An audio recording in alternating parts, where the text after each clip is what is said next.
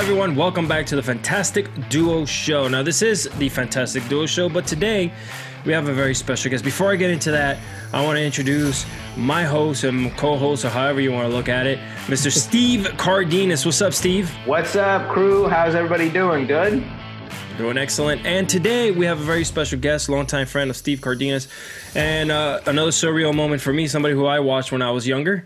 I don't know if that makes you feel any older there, Mr. Hawkins, but I got the one and only former Mr. Ryan Steele and many other entities. Brad Hawkins. What's up, Brad?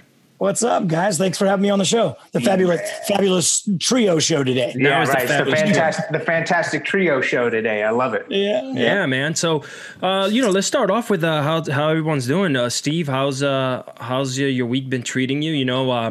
We have one episode down. This is our second one. Things are moving and grooving, and look at you. You have a headset on now. You're I got to do a little upgrades. And next week, you're going to see all kinds of other cool stuff, Like we'll probably set up some microphones and we'll set up some cool backgrounds and stuff like that. So we can always have cool stuff going on and besides the door in my background, Yeah, for sure. Yeah, we're gonna be upgrading both ends here. And Brad, how are you doing, man? How's lockdown treating you? I mean, I know things are a little bit different down in Texas, right? Like you guys are pretty much now free to do much, Yeah, I think we're a little more free than the rest of the nation, it seems like, and I'm some places, rest of the world, but Texas has, we've been pretty fortunate. I think we gave everybody time to do a lockdown, but it's really crippled the economy, and it's a big, they're in my business, and I'm sure it's pretty much happening in other businesses too as well, but I'm paying more attention to the restaurant and bar business that I'm a part of. I'm a restaurant and bar owner here in Texas. So I pay attention to that, that area of business more so than anything else. And we had to all close our doors. I mean, all restaurants and all bars closed down. So after a couple of weeks, we got a chance to get our team together, and we were approved for some of the government funded loans. So we were very fortunate to have that. That's good.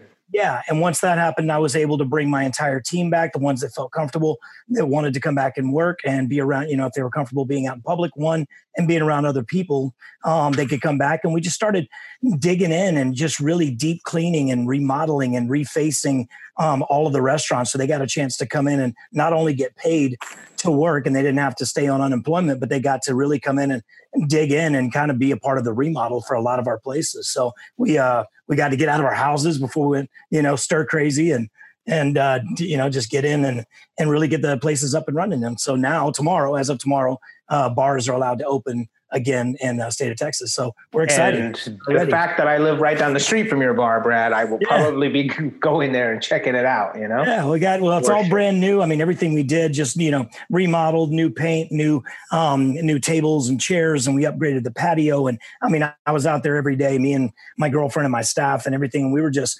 sanders and nail guns and paint and just, having a good time. But they got their stamp on the place that when you come back in, you get to come back into Shakerton's and Austin Ranch, and you're like, oh, that's new. They did that. That's cool. So it looks like we put some time into it. And everything's coated with the COVID guard, like the Scotch guard across stuff. Man, I don't think there's enough. Every time you turn around, that would be a good idea. Actually, and you can come up with a Scotch guard for the COVID. It's so hard, man. It's like, one, with social media out there, you just don't know. As soon as you hear one thing, it gets contradicted in another report or another post. And I'm just like, I'm so fed up with it. I mean, it's like, who's right, who's wrong, what's the right thing to do, what's the wrong thing to do. I mean, every day it turns on a dime and goes in a different direction. So truthfully, I don't know. I really don't know. I trust some of the doctors that I've been in touch with, some of my good friends here in Dallas that are prominent doctors that are treating patients. I trust what they say, but I'm staying away as much as I can from social media. And it just seems like it's a contest on who can feed you the fake news the fastest. Right. Quite honestly, I've been doing the same. I've just been avoiding watching the news because it's just a nonstop 24-hour dump of all it really is coronavirus and stuff, and I mean, there's only so much you can take of that, I tuned out, Yeah.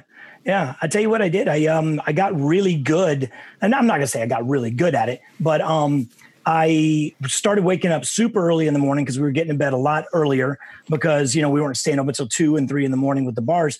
So we were able to get to bed at a decent time. And so I found myself getting up earlier in the mornings. Well, the gym isn't open, so you can't go to the gym. And I found myself just watching a lot of, Squawk on the Street and Wall Street and a lot of MSNBC and, really getting into stocks and just watching things because after March, was it March 13th, everything tanked. And I was like, man, it seems like a great time to get in on, on some stocks. So I really just started watching every morning like clockwork. I'd be up for opening bell and just, started playing around with some stocks. It was kind of fun, seeing everything. So you mean to tell me Brad became a day trader? I'm a day trader. Yeah. Yeah. I've had some winners and I've had some, what the hell was that? But yeah, man, I scooped up some stuff that I thought was really, a steal. And it's fun. It gave me something to do during the day. There's no sports. I can't go to work. Right. There's no gym. So I was just like, man, what can I do to really just keep the learning machine going and try to learn something that I'm not really, good at or comfortable with. And that was one thing. I was like, it's right in front of me every morning. And hearing what's going on in the financial world was really exciting because I felt like that was probably the most pure form of news that I was getting. Right. From knowing what's going on in the financial world. So that became my new obsession. I was just like, oh, this is cool. I feel like I picked up another trait. Interesting, awesome. Man. Yeah. That's cool. That's cool. I didn't know that was going on with you, man. So that's cool. Yeah. Yeah. Well, that's why the podcast here. Now we let everyone know that, you can hit up Brad Hawkins Incorporated and, you can get all your stocks. Brad Hawkins Holding. Holding. What is it? What's it? Stratton Oakmont. Remember Stratton Oakmont with the Wolf of Wall Street? That's it. Steele, Ryan Steele Oakmont or whatever. Yeah. Literally. So Brad and Oakmont. So one of the big reasons why we brought Brad, obviously, is because we do have a large fan base around the Saban entities, right? Whether it's the Power Rangers or VR Troopers or whatever, and you also have an extensive background in other things that you've done from what I've checked out. But before we get into that, into how you got into the whole VR Troopers deal and television, is how'd you meet Steve? Like, how'd you guys hit it off? Okay, so we can back up to how I got the job in a little bit. But I was on VR Troopers, and I think it was our first. I think it was first season because first season because it was second season. Yeah, because it was Power Rangers second season. And it was my first season, but we were already on set, and there was the cast changeover, to you and Karen and Johnny, and so. When that happened, I was asking around and they were like, yeah, all the new Power Rangers are all from Dallas. I was like, shut the hell up, right?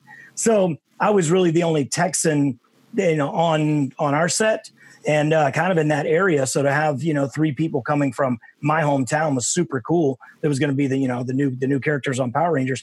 So we hit it off right out the gate. It was just like fellow Texans. Yeah. And, so when we first got on the set, they gave us a tour of the lot that we were on at the Valencia Studios where we were filming everything. And the Power Rangers set was on a corner, and then next to the lot right next to ours was the VR Troopers. So we went and toured, and then that's when I first met Brad, and we started talking, and it was like, oh, where are you from? From Dallas. Oh, shit. You know what I mean? It was like, oh, we instantly hit it off, and it's been like more than 25 years now, that I've known this guy. And it all stemmed from just oh, you're from Texas? I'm from Texas, and I automatically felt like home because I had just moved to a new state and I was overwhelmed with all kinds of stuff. So to just have somebody that was in a sense familiar, so to speak, it definitely helped me feel a lot more comfortable in a time where I was very nerve-wracked by the whole thing because I had never done any acting before and I'd never, had an experience like this. So it was already overwhelming. So to have somebody sort of like, that came from the same city I was living in and kind of threw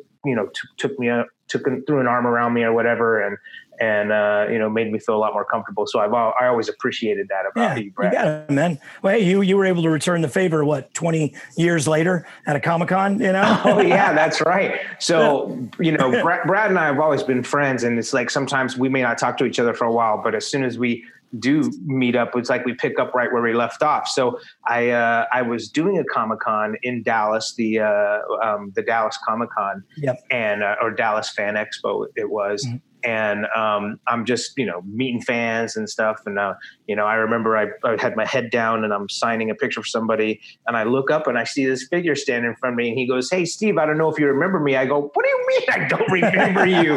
I was like, "What up?" So I jumped across the table, man, and I gave him a big hug. And then we ended up having like a crazy night that night, having meals and stuff. And, Brad, he's very much into the bar scenes around town because it's what he does. So he knows all the great places to go and everything like that. So if you're ever going to be in Dallas, make sure you hit Brad up and be like, "Hey, listen, where's your bar? We're going to pop by and say hi." And, I remember him taking us to, what was that place? It looked like a candy store when you walked in. Just like a little storefront that looked like a candy shop. And then Truth and Alibis. Yeah, Truth and Alibis. That's right. And you took us into, we went through this little entry, and then next thing you know, it opens up into this giant, humongous, little gothic looking type bar. It was really cool. Yeah. All these cool chandeliers hanging from the ceiling and stuff. I'm like, wow, this is quite a speakeasy. And we ended up having a really good time. Yeah, that was their version of a speakeasy. It was a candy store up front. If you know the password, then you get into the rest of the bar. And and it's pretty good. It's still there. It's going 5 years now. It's doing still crushing it, man. Yeah, those guys are still doing well. And I mean, from us meeting up at that Comic-Con, I mean, the one thing you said to me, you're like, "Why are you not doing this with me? Why are you not doing cons?" And truthfully, I'd never even considered it. I didn't know that was something that was of value. I didn't know that I could do something like that. And you're like, "Yeah, man, let me make a couple of calls. Let me introduce you to some of my friends that are representing me in this business, and and go out with us." And you guys put me in touch with Zach and some other people, and we got the ball rolling. I got to do some cons. So, dude, that's been fantastic because even when we were, I was still living in California, I still got to see you a bunch because we'd end up meeting on the road somewhere, which was a lot of fun.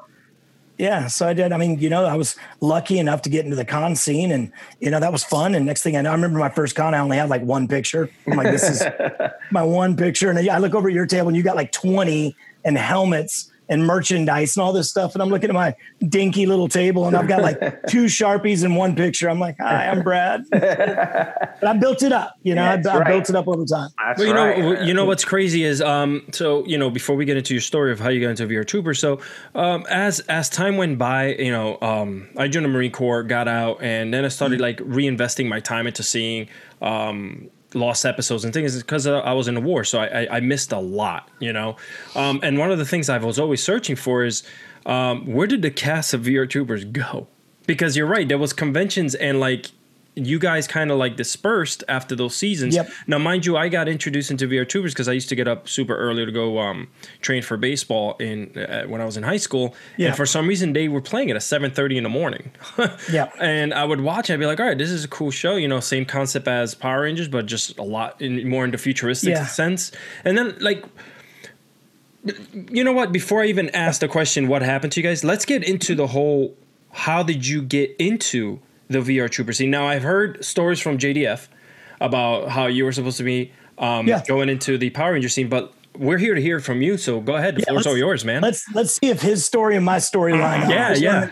Because I think, there's really only one story, and this is how it went down. I just moved to LA from Dallas. It was, literally, I think I was there maybe 5 or 6 months before this opportunity came up. So it happened really fast, right place, right time. I was a non-union actor. I wasn't in the union yet. So if you're non-union, you can't, you can audition for union shows, but there weren't very many non-union shows in Los Angeles. So I just wasn't doing any, I didn't have any credits. I was like literally 2 commercials from Dallas that were on my resume. So, but I had an agent that was sending me out, and the audition that came in, was it Katie Wallen? Katie Wallen was the casting director. Yeah, that's right. Okay. So that script came to me, and it was for, I can't remember the character's name. It might've been Adam, but it was for the new White Ranger. That was the part that I was reading for, was the White Ranger. I knew about the show. It was, a smash hit going into second season. They were looking for that character. So went in there, audition, call back, did all the, scenes and all the martial arts and, the stuff that they wanted to see if you could do all the stuff. And I was below average at both, but I could get it done. It's like, can you hit a home run? No, but I can hold Fake it till you make it, baby. Yeah. So I had that mentality and I was like, cool, I'm going to do this move and I'll do that move and I'll make you believe that I've got what it takes. So, and it was a non-union show. So I think that probably played into my hand as well as, for you too. And everybody else that was on the show. If you weren't in the union, it was a leg up for us actors that were not in the union. So I ended up booking the role. I ended up getting the job. They say, hey, you're going to be the new White Ranger. And I was like, cool. And we went on set and everything was like, I was in mode to do Power Rangers. And then I got a call from my agent and they said that they had spoken to Saban.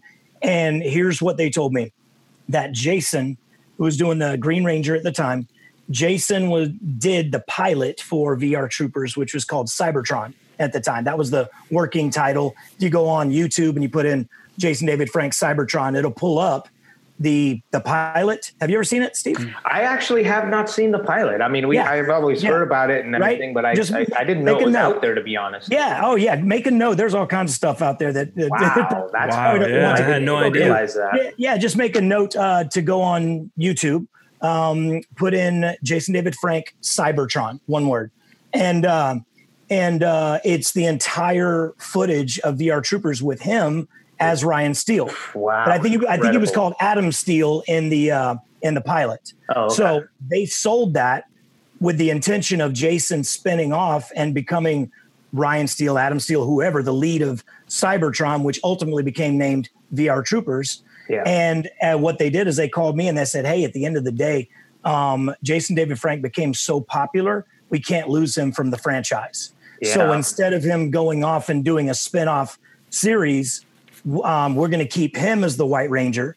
And we'd like to offer you the lead part on what became VR Troopers. So I remember. Sorry, I didn't mean to cut you off, but I remember about that because when they had killed off the Green Ranger, so to speak, back then, of course, they didn't have email or anything like that. It was all snail mail, and they were so inundated with fan mail saying, "Bring that Green Ranger back." You know, that not only did they swap it out where they took him off of the VR Troopers pilot, but they brought him back and then they made him the White Ranger and also made him the leader as well. Yeah. So it was like, I mean, it was clear that he was, it was the JDF show at that point, Yeah, no, and and I can't compete with that. So I just was like, you know what, I'll take my own show. And, it was nice going out on my own. I'm curious what it would have been like to be a Power Ranger and really ride that franchise wave with you guys. It was nice. You would have loved it. Yeah. So, I mean, as fate, would have it, I got on VR Troopers and we only did a couple of years and it was really a lot about the toy sales, and we didn't have nearly the worldwide, response on toy sales. And that's really all the shows were. The shows were a commercial to sell toys. For the toys. Yeah, absolutely. Yeah. And after our season, either we were going to be Power Ranger toy sales status or anything less than that was unacceptable. And so we wrote out the second year and threw in some more footage. And then by the end of the second year, they're like, okay, well, if we aren't going to sell toys, then we're not going to continue the show.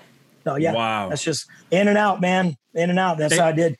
Yeah, but one thing that Brad did, which I really admired and didn't really follow as much as, Brad took once he got into the union after that. I mean, you see him on everything, I saw him on I saw him on Psych, I saw him on CSI, I saw him in shoot, I can't even remember off the top of my head all the different episodes. He's always been in a lot of bit parts all the time, And I was like, that's my boy right there. I've seen him with long hair and shaved head. I think it's all kind of things. Bald. Everything. So I do see here that you would definitely touched upon a lot of different things out there. I mean, Prison Break, Monk, Charmed, CSI, like those are like, big time. There's some of them are still like either on replay being watched every day religiously, or they're still going. And I do see here that you did do a voiceover for Power Rangers Zeo. What was that all about? There's a little Easter egg in there. I mean, there's some people that figured it out because I think my voice is, I've been told my voice is pretty identifiable. It's got that rasp to it, and people are like, ooh. So the people were watching Power Rangers, and Steve will tell you better than anybody. If Saban can pay you once and get you to work twice, you're going to do it. Oh, Lord. Yeah. So I was on set, and we'd always go in the same studio. We did all of our dubs and ADR in the same studio. And they asked me, they're like, hey, man, we're kind of in a bind. We've got this new footage for this Gold Ranger on Zeo, but we haven't cast the actor yet. But we're like the episode's already in the queue for dubs. And they were like, would you want to do the voice? It's just going to be inside the helmet. So nobody's going to know it's you. And I'm like, okay. So I get on there and I start doing the voice for the Gold Ranger from the introduction. And like if you YouTube that Gold Ranger debut, it's all me. And I did I think 7 or 8 episodes in the helmet. So technically that's when I was a Power Ranger. Wow. Yeah, that counts. That goes a long way. So, yeah. So, and then they brought in, I think it was the triplets and that whole thing. And then Austin St. John. Yeah. So that's how it all tied together. But, initially, and it's funny, that's the little, the little Easter egg secret of, I did the voice because they didn't want to pay anybody else. Oh my God. That's I was biased too, but I always thought it would have been cool if you had been on the show with us, Yeah, me too, man. And we never got a chance to do that. I mean, as much as I know you and Karen and all the rest of the guys that are, just family to me now, I never got to do anything with you guys. We were talking about the movie. We were trying to get that fan movie going, for a while. Yeah, The Order. Yeah, we just couldn't get that thing off the ground. That would have been nice because it had been one project where we're all in on, and finally we get a chance to do something together. Yeah. So what was that all about? The Order. So I think Steve would know more about it than me. I mean, they invited right. So it's Karen's project. Karen actually and David Fielding wrote a script, and it's called The Order. And essentially, it's like a post-apocalyptic dystopian type thing, and there ends up being like these two factions. They're called Order and Chaos, and they basically are pitted against each other. Both sides think they're right. You know what I mean? It's really just like, everybody's really dressed in that, like post-apocalyptic type style of, and there's just a lot of great martial arts scenes. And so they wrote this script, and then we all agreed, all the different Rangers from every season, we pulled everybody from everywhere to be a part of this thing. And we had put together some footage to create a trailer, which was able to create the buzz for it. You can actually go and look, the Order movie, and look it up on YouTube. It's pretty cool. It came out really well. It was shot really well. David Wall directed that, who was one of the stunt guys on Power Rangers, and it was phenomenal. And we all just worked for free that day and put together this really cool trailer. Actually, we worked for about 3 days on it. And we had started to get the funding for it and everything. And then the unions stepped in and put the kibosh on the whole thing.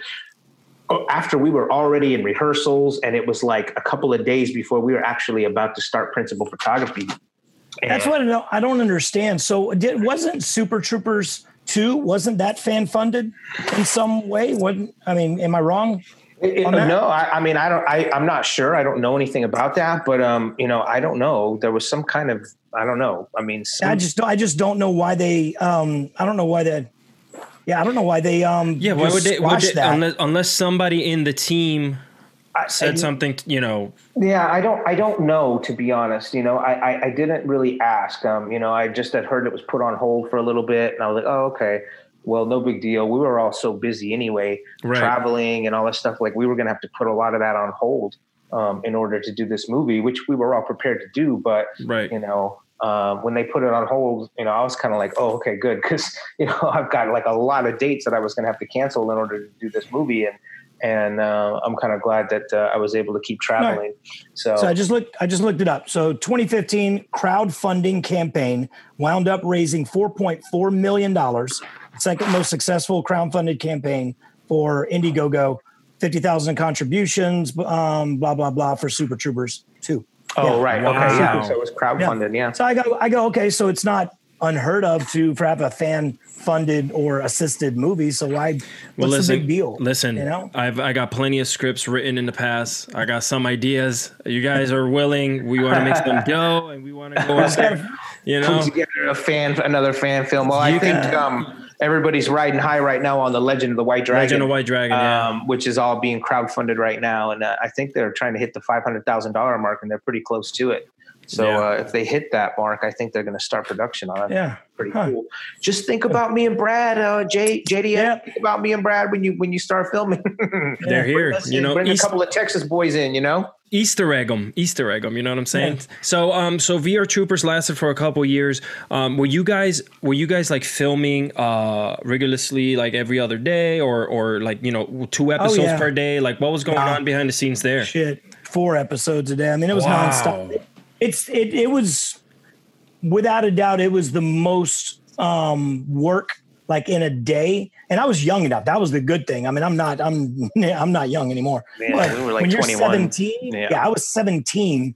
I mean, you had to be up at 4:30, 5 in the morning. We were in the makeup chair by 5:36. We'd shoot from probably 7 a.m. to 8 p.m. It wasn't in the union, so you didn't have restrictions like on a union set. And they just worked you to death, man. Yeah, they did. So we'd film our cluster, which is what you'd film every time. We do 4 episodes per cluster, and they'd film them all at the same time. But you'd film 4 episodes every 11 days. Was our turn time. Yeah, so, it was about the same for us as well too. So you take all the scenes in the lab, or and wherever you're at, with Zordon, we had a lab, you had Zordon. So it's like wherever you were at, we'd film all of the scenes that are in that each of those episodes. You just literally stay because it's already lit. They'd light the scene for that day or 2 days or 3 days.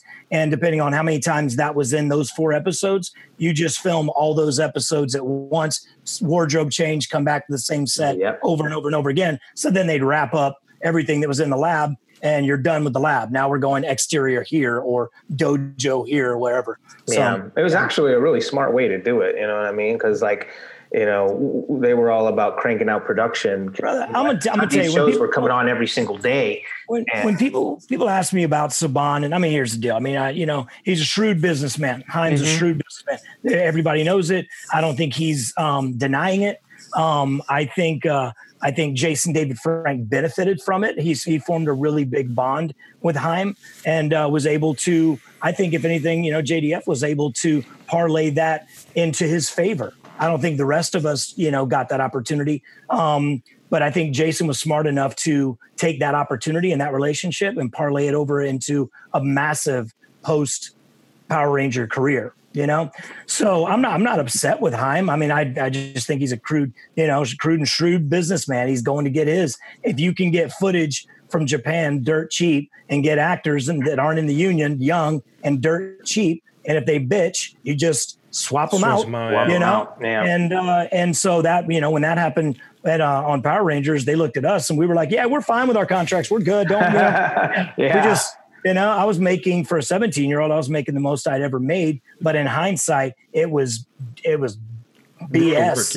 In a what actors should be paid that are on series that are that. I mean, we're talking number 1, number 2 in children's programming in the world.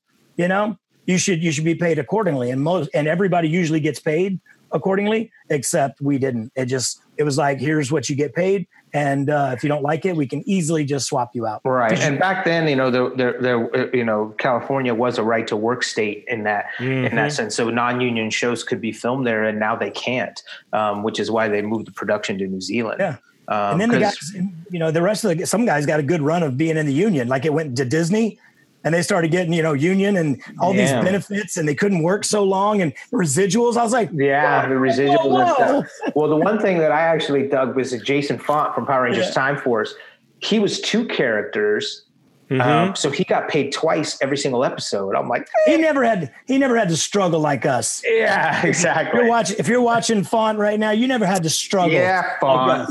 Does this mean Steve? You're gonna have to get Jason in here now to kind of like to tell his side of the story, justify this his reason. 2 paychecks. Yeah, you're in the future and you're in the past, and all of a sudden you get paid for the 2 different characters. Just say, hey, Jason, I just got one question. This is from Brad. Do you feel guilty when you get residual checks, when you open those envelopes and know that you got those on the shoulders of other Power Rangers and just got beat to death? Over there, you feel guilty at all? That's hilarious. So I actually think they didn't even ever have to wear their suits either ever. Really, you know what I mean? So I thought that was kind of interesting. Yeah, they just all used all Japanese footage. So they didn't do plainclose fight scenes.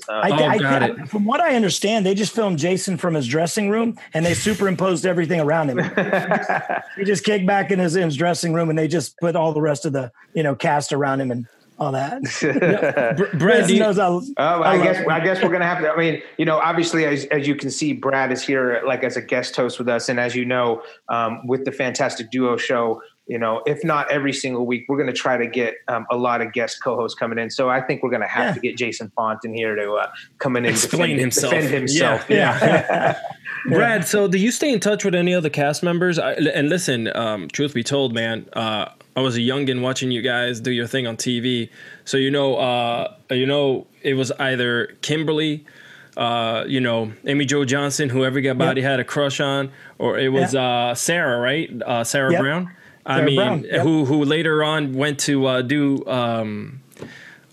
General Hospital. Yeah, General Hospital, right? Is Days that what it is? Lives? Days of Our Lives or General Hospital? Both of them. She won an Emmy in both shows. Killing it. She's won like 3 Emmys. That's crazy because that's why I remember flipping through the channels. I'm like, I know that girl from somewhere. I just don't remember where.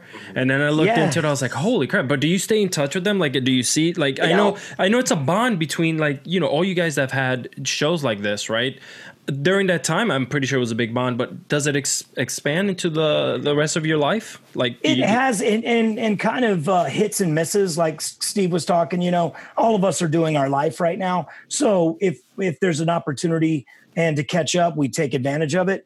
But I know Sarah's in LA, and the hardest part with Sarah was she ended up having a child with Shuki Levy, the other executive producer for Saban. So you could see where that might get sticky. Right. Yes, sir. So, yeah. Having a kid, it's not unknown. Right. Yeah. But I just don't. I think I've got a sunspot that's grabbing me real quick. See that? Right there. Oh, there it is. Look at that. Yeah, right there. See, now if you guys sign up for the video of the Patreon on Patreon, you'll be able to see Brad's sunspot in his. That's it. Right. It's just you know what it is, Steve. It's the spotlight is on him. That's you it. know what I'm saying? And this is all we could afford. Right there. So with Sarah, it got sticky because I know that didn't end well, and she was very anti anything Saban oriented. So when it came to Comic-Cons, everybody reached out to her. Gotcha. I reached out to her. Michael reached out to her, and she said absolutely not. I think whatever happened, it's none of my business, but whatever happened on that level put a bad taste in her mouth where she didn't want to have anything to do. Once she walked away from the show, she didn't want to look back. Yeah.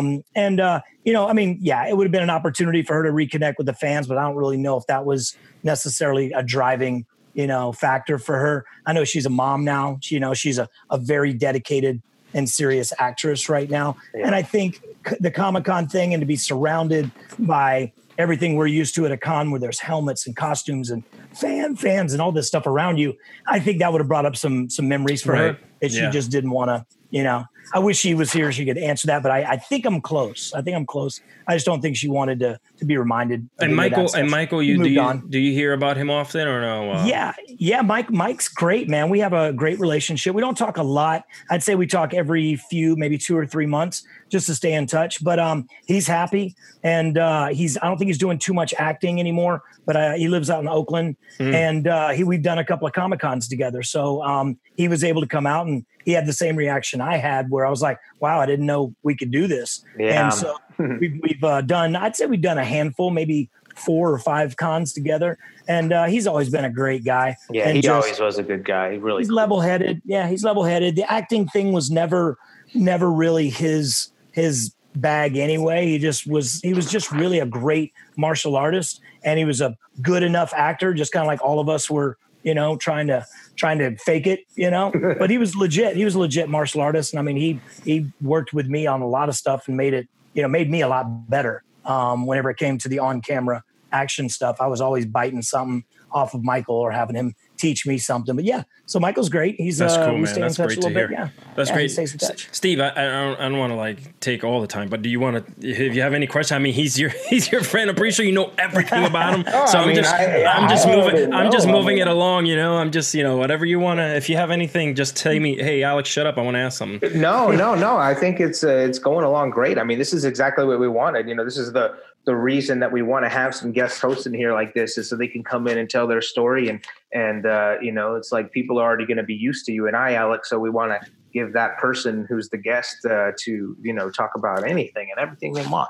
So actually, maybe I will ask. So after you left Power Rangers, I know that after you left VR Troopers, I know that you were in LA for quite a while still, doing a lot of like other acting stuff. What eventually brought you back to Dallas, and then eventually started opening up all your bars and stuff like that? How did that all come about? Because I'm a little unclear on that. Well, I kind of went in a few different directions. Music was always my passion. My family was very involved in music in the Dallas scene. Brad's a very good country singer, by the way, too. I used to be. I'm kind of questioning it now. But my dad was a singer and a musician. My uncle, my brother, everybody had house bands. They had cover bands. I mean, I grew up in a very musically inclined family. And I'd end up getting on stage with those guys, and I learned a couple of Eagles songs and a couple of Bob Seger songs, and I'd get up and jam with my family's band. So I grew up around the music scene. And after I went to LA, I kind of put the brakes. I didn't even think about music that much. I was just in LA to be an actor, and I focused on that. I got VR Troopers. That was a 2-year gig. When I came out of that, I did a couple of jobs. I got in the union, did a couple of shows. And then the same manager that was representing me during VR Troopers and then the acting side, he was an ex-music, like a music manager. He used to manage what was it? Poison? Was it Poison? Poison? No, it was a Cherry Pie. She's Warrant. Yeah. So he managed them. Yeah. And a couple of other people, from way back. But he had hookups in the music industry.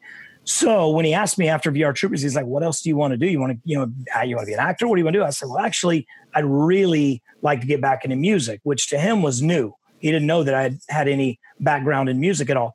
So he said, well, why don't you make me a little, demo tape? And I got a karaoke machine, like a laser disc. Remember the big laser disc things back in the day? You don't, Steve. I remember the laser disc.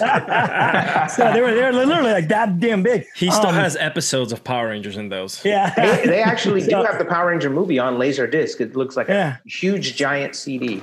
Yeah, it is massive. Yeah. So I bought this. It was a karaoke machine, and you could buy the karaoke discs on Laserdisc. So I did a demo where I would sing, and I had the CD, and I recorded it to cassette. And he did a 4-song demo. It was like I picked a Garth Brooks song and a Brooks and Dunn song and a George Strait song, and made a little homemade demo. He shot it out to Nashville to his friends out there. I probably could have done pop as well, but I wasn't 98 Degrees. I wasn't Backstreet Boys. I wasn't a boy band. There wasn't enough of you to be in a boy band. It was just you. It was just boy. It's just a boy, one man boy band. Yeah. So LA pop music scene didn't really appeal to me because my family had country bands and loved country music. So that's what I grew up on. And I was like, Nashville. So we made the demo, shopped it out there, and the guy that he knew, it was just, again, that timing thing, his buddy became a big producer. He wrote I Can Love You Like That for All for One and John Michael Montgomery, and it was number 1 on both charts, the country charts and the R&B charts. Right. So this songwriter was a producer. He was kind of, on his way up because of that one song, and that's who my manager buddy knew. So when he gave him my tape, he was like, look, man, he's coming off of a hit show. He's got a decent voice. He's young enough. He's like, man, let's get him out here in the studio. So went out there, picked out some songs from some Nashville writers that wrote real songs. And I went in the studio and cut a couple, did a demo and shopped it around and got a deal with Curb Universal. So I ended up being a country artist and went on the road and played music for 3 years. Look at this dude, just walks between the raindrops, man. Never, no bad shit happens to this guy, man. He just one kick-ass thing to the next, to the next, to the next. Attaboy. It's so funny because people talk about this like, man, you were an actor. You were a singer, all this stuff. I go, yeah, I did all that in the early part of my life. I go, I've been living on credit since. I go, I maxed out all my good luck credit cards and all my good fortune and life experience credit cards up front, and now I'm paying for all of them. Yeah, so, right. But I mean, since then, I mean, I haven't been a lead on a series since VR Troopers ever. So yeah, that was my one and done. I don't know why. I would have loved to have been on another series, but I never got the shot. Music, I got one shot at it. I milked it for 3 years, had a blast. I was in my early 20s and playing 150, 170 shows a year, and I was having a blast. But that was my one shot. After that, done. So I kind of and that's sort of when you came back here to Dallas then, yeah? Okay. Yeah, I came back to Dallas and wanted to reinvent myself, and it was 2006. Kind of told LA, I gave it a shot. I gave you 20 years of my life. And if it hasn't happened by now, I'm ready to move on. And it was like a bad girlfriend, it was just like a bad girlfriend. I gave you 20 years of my life. Right. And now I'm done. So yes, I just came back. Didn't really know what I was going to do. Went out to a nightclub at the Ghost Bar at the W Hotel. It was their grand opening weekend. The week that I moved back was the grand opening weekend of this massive Vegas style club that they built in Dallas. And I went and me and my friends all did a homewarming, welcome back party. Right. And so we got a table, we got bottles, we celebrated. I ended up getting to know all the managers there. And about 2 weeks later, I was like, I guess I need a job, now that I'm back home. So I called those guys and said, hey, I just moved here from LA. Are you guys looking for any extra help? And they were looking for another guy to be a VIP, bottle service host. And right place, right time.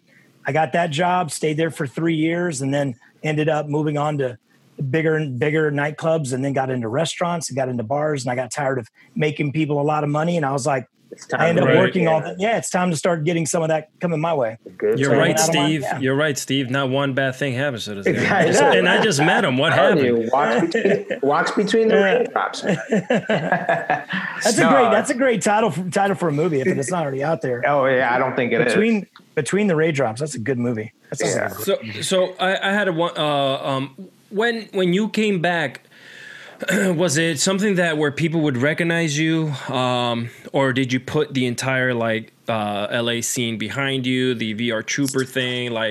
Obviously, people who've watched you, like myself, who grew up with all these shows, if we see you, we're like, wait, this guy looks familiar. Let me see, get a little closer. It is him, right? Do you get that now? Did you get it when you came back? How was that like for you? Every now and then. I don't think I've ever been walked down the street famous, that kind of thing. People are like, oh my God, look, it's so-and-so, like that. I mean, randomly.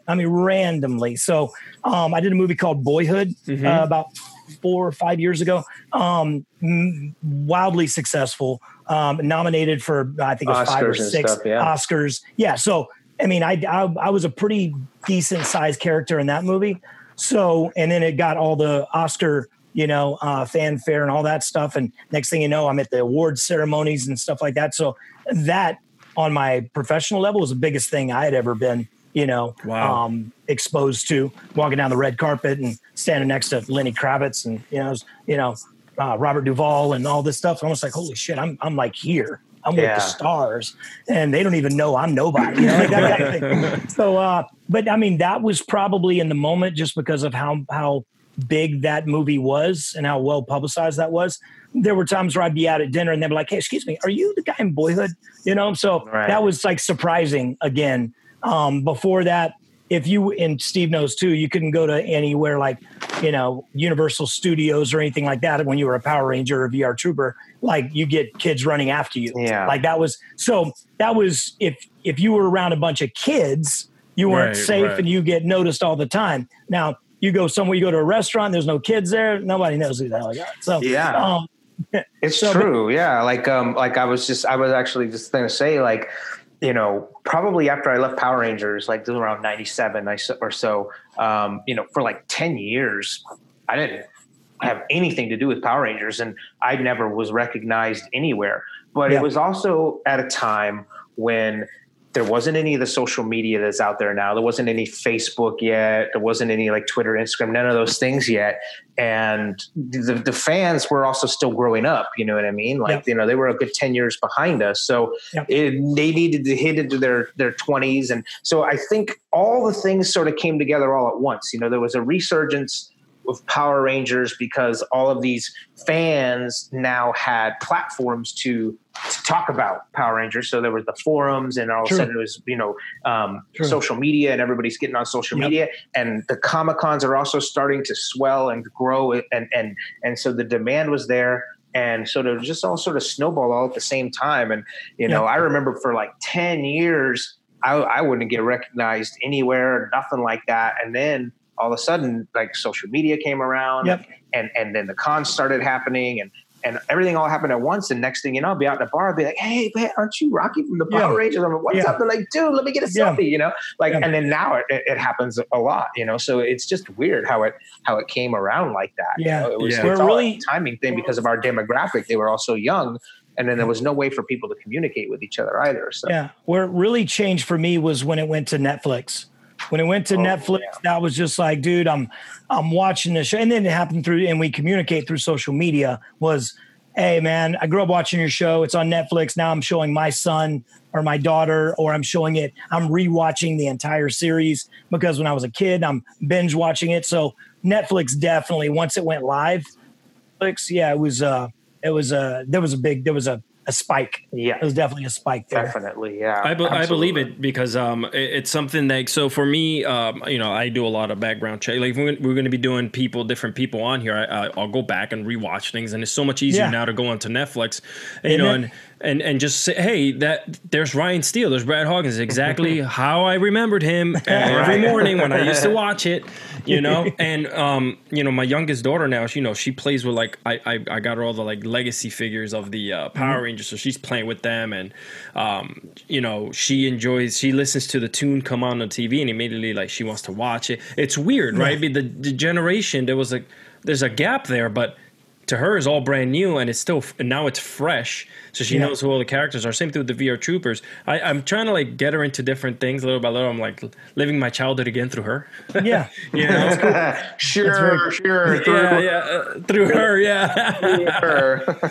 Very cool. Yeah. Very cool. So really quickly, man, what's you have anything coming up? Is there anything that you want to plug? Is even the bar, like what anything that you want the fans and the people who obviously grew up with you and are being reintroduced to you, or who are new listeners who are now like, oh, I'm going to go back and go check out Netflix. Like anything out there you want to put out there, man? Dave, I think what'd be cool is if, since even you guys didn't know about the Cybertron pilot, I think it'd be cool for anybody who's a Power Ranger fan or a VR Trooper fan or both, to go check out that pilot. Cause you usually don't get to see pilots. Yeah. You don't get to see what they sold, what the production company sold to get the series funded. So it's pretty cool. It's what's funny to me is watch JDF in my same wardrobe doing all the same stuff, and I'm like it's like a parallel universe thing. Yeah, because you're like no, but that's my character, and that's not, you're not supposed to be that. You're you. I'm me, and so it's pretty funny to go back and watch it because it's all the same sets, all the same stuff, and it's just so it's we cool, have this. But, I think I'm sorry, Adam, I cut you guys off again, but I think we'd be really doing a real disservice if we didn't touch on some important things with Brad, guys. Brad is like the main guy in Goblin Slayer. He is the main character. Like he's still relevant to this day. He does all kinds of anime voiceover stuff. He is my Goblin Slayer, the man, and that show in the anime world is blowing up, man. So we didn't talk about that. I know. I wanted to touch on it, and make sure that people knew. That's where I was going. I was hoping you would bring it up because I have it here in front of me, and I was going to. Dude, you guys are the interviewers. Oh no, I know. Supposed to have this stuff laid out. We're on it.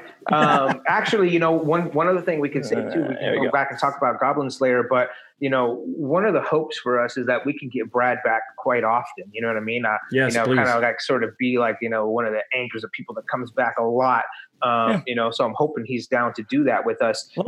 But one of the things that we want to do when we do that we're doing with this show is, all the people that do sign up with the video portion of our show on Patreon, we're going to be doing weekly prize giveaways. So maybe Brad, if you're down this week, maybe put together a signed, I don't know, maybe if you got a signed Goblin Slayer, or maybe you got we usually have these for the cons, but Fantastic. it's got Goblin Slayer right here, and I could, write some stuff, and you just tell me how many photos, or we'll do some kind of contest and whatever. We're got plenty of pictures. We're going to pick weekly winners, and then we plan on bringing that person onto the show to do a little 5-minute interview with that person that won. So each week we're going to bring one of the fans in to do a little bit of hosting with us as well too. Nice. So maybe so this next week we'll probably give away the signed Brad Hawkins autograph, which I think was tits. So make sure you guys definitely sign up with the Patreon and not only check out the whole video and enjoy us interacting with, you can see our faces and whatnot, but at the same time get the chance to win. And there's a lot of things. Cool shit. Your anime list is strong. You know what I'm saying? It's strong. It's strong. Yeah. There was one day I went on IMDb and I was looking for the name of some character. Somebody was like, "Hey, what was the name of that character in that show?" So I was like, "Hold on real quick." I went on IMDb and I was like, "Oh my God, this is all anime." I was like, I had no idea that I'd done that many. How did you get into the anime scene? Because anime is like, because of Netflix again, they're bringing in so much anime to the regular consumer, not somebody who knows about anime, that it's blowing up. Yeah, I'm going to tell you, man. I'm a big believer in right place, right time, right, connections, that kind of thing. I've been fortunate enough to be in the right place at the right time, and I've seized the opportunity if it was put in front of me. When I moved back in 2006, there's a company here called Funimation, and they do most of the dubs here in Texas. It just so happens that out of anywhere, they do them in Texas, and they do them pretty close to where I live, which is, I'd say 30, 40 minutes. It used to be in Arlington, Texas, when they were smaller. And my agent called and she goes, "Hey, there's a company and they think you got a good voice, but they do a lot of walla. So you just be you and a bunch of other people making noises in a booth, or you might be a bunch of rowdy, you might be at a fight scene, an army scene, of whatever, background noise, just background noise." And I was like, okay, I guess I can do background noise. So first thing was, and I went in there and they're paying you $50 an hour. I mean, it was nothing, just to stand behind a microphone with a bunch of guys and BS for a little while, make noises and do background noise. So I started out in Walla, and it's nothing worse than being in a 3x3 booth with 5 grown men. There's a real hygiene. Well, that would not fly here now with the the COVID restrictions. There was no social distancing in the booth.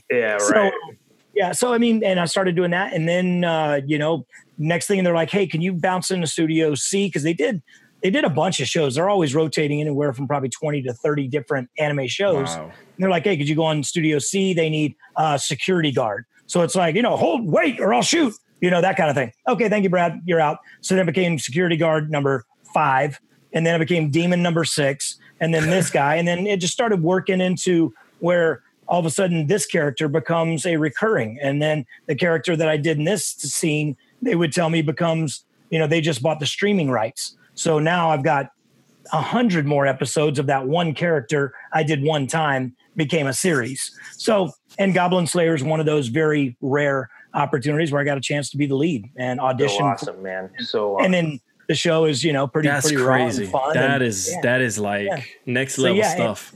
So yeah, it's 15 years now. Now I'm, straight up 15 years doing voiceover. And see, Alexis, man, I'm telling you, dude, this is the between the raindrops, dude, man. He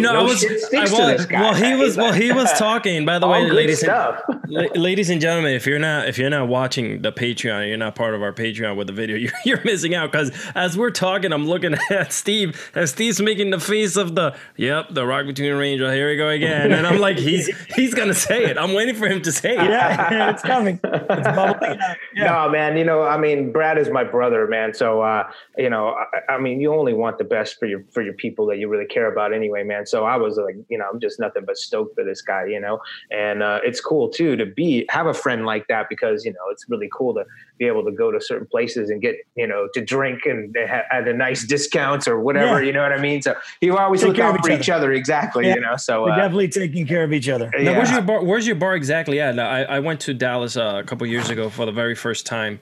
I'm a Dallas Cowboy fan. So me too. I was able to go out there for the very first time and watch my first game.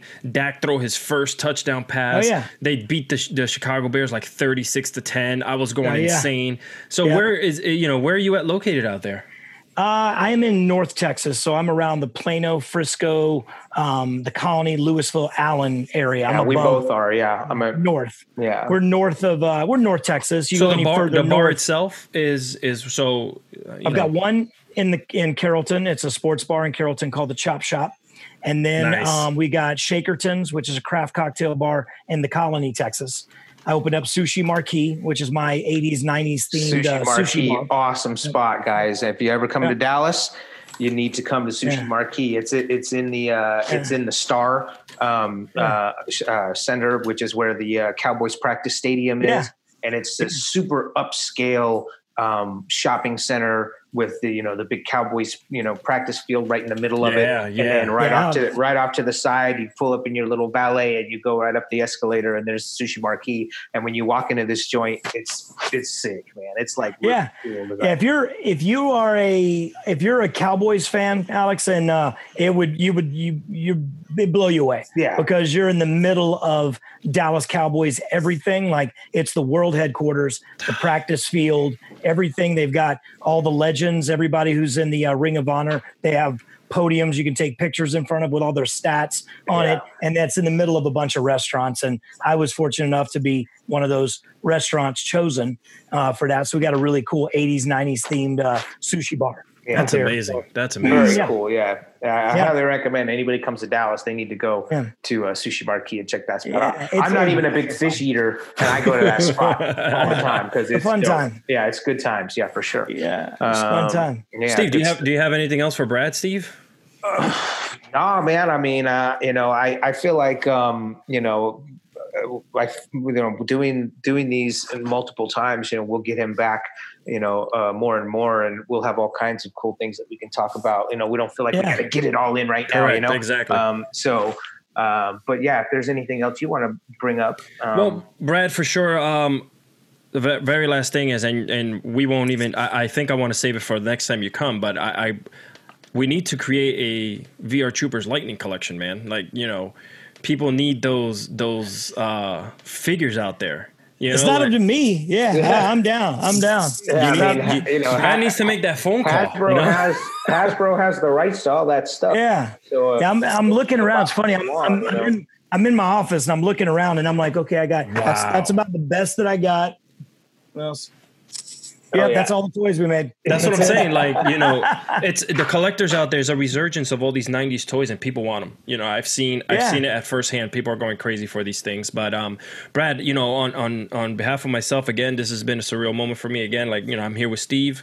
I have no business being here with him. And and now I'm here with you, so I definitely have no business being around you either. So I'm just dude. Well, Brad, don't sell yourself short. Alex, man, he produces all kinds of podcasts for all kinds of people, housewives of New Jersey and all that stuff like that. Nice.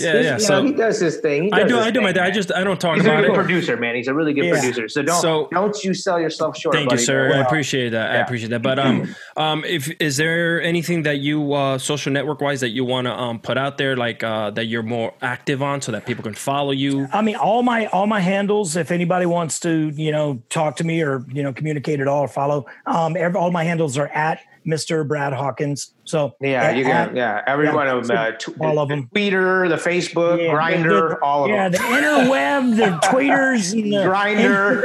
Instagrammers. So it's all at Mr. Brad Hawkins. That one just went over his head. Yeah. All the grind. No, I heard it. Yeah, I heard it. All right, guys. Once again, make sure to check us out on Patreon at Fantastic Duo Show. Just go to patreon.com and search for Fantastic Duo Show, where you'll be able to find our tiers in there and everything that will come along with that. And if you guys want to hit us up on our Instagrams, Steve, let them know your Instagrams, sir. Yep, you got it. It's Steve Cardenas PR. That's pretty much all my handles too. Twitter and all that as well. You can follow us there. We're going to always post up, the episodes, upcoming episodes, who we're going to have that week, and whatever, if there's anything special we're going to discuss as well. We'll always kind of pre-announce that on those. So make sure you turn your notifications on your social media for us, and that way you can find out what's cracking. You know what I'm saying? Yeah, for sure. And Brad, dude, seriously, brother, I appreciate you coming on and doing this with us, man. So it's our second week doing the show, and this is a real nice treat, man. As always, it's always good to hang. Hey, thanks for having me on the show. Best of luck, guys. Yeah. I'm really proud of you guys, and I want to see you take this thing and run with it. Thank you. And ladies and gentlemen, you can follow me at Alexis Cardoza. And to end things, don't forget that to follow all of us here, because you never know when we're dropping some type of giveaway via Steve's archive. And Steve, we're gonna kind of do this for a second week. Drop that hotline for us as we say goodbye. What's up, Ranger fans? It's morphin' time. Hope you guys have a more phenomenal week, and join us next week on the Fantastic Duo Show. Later, guys.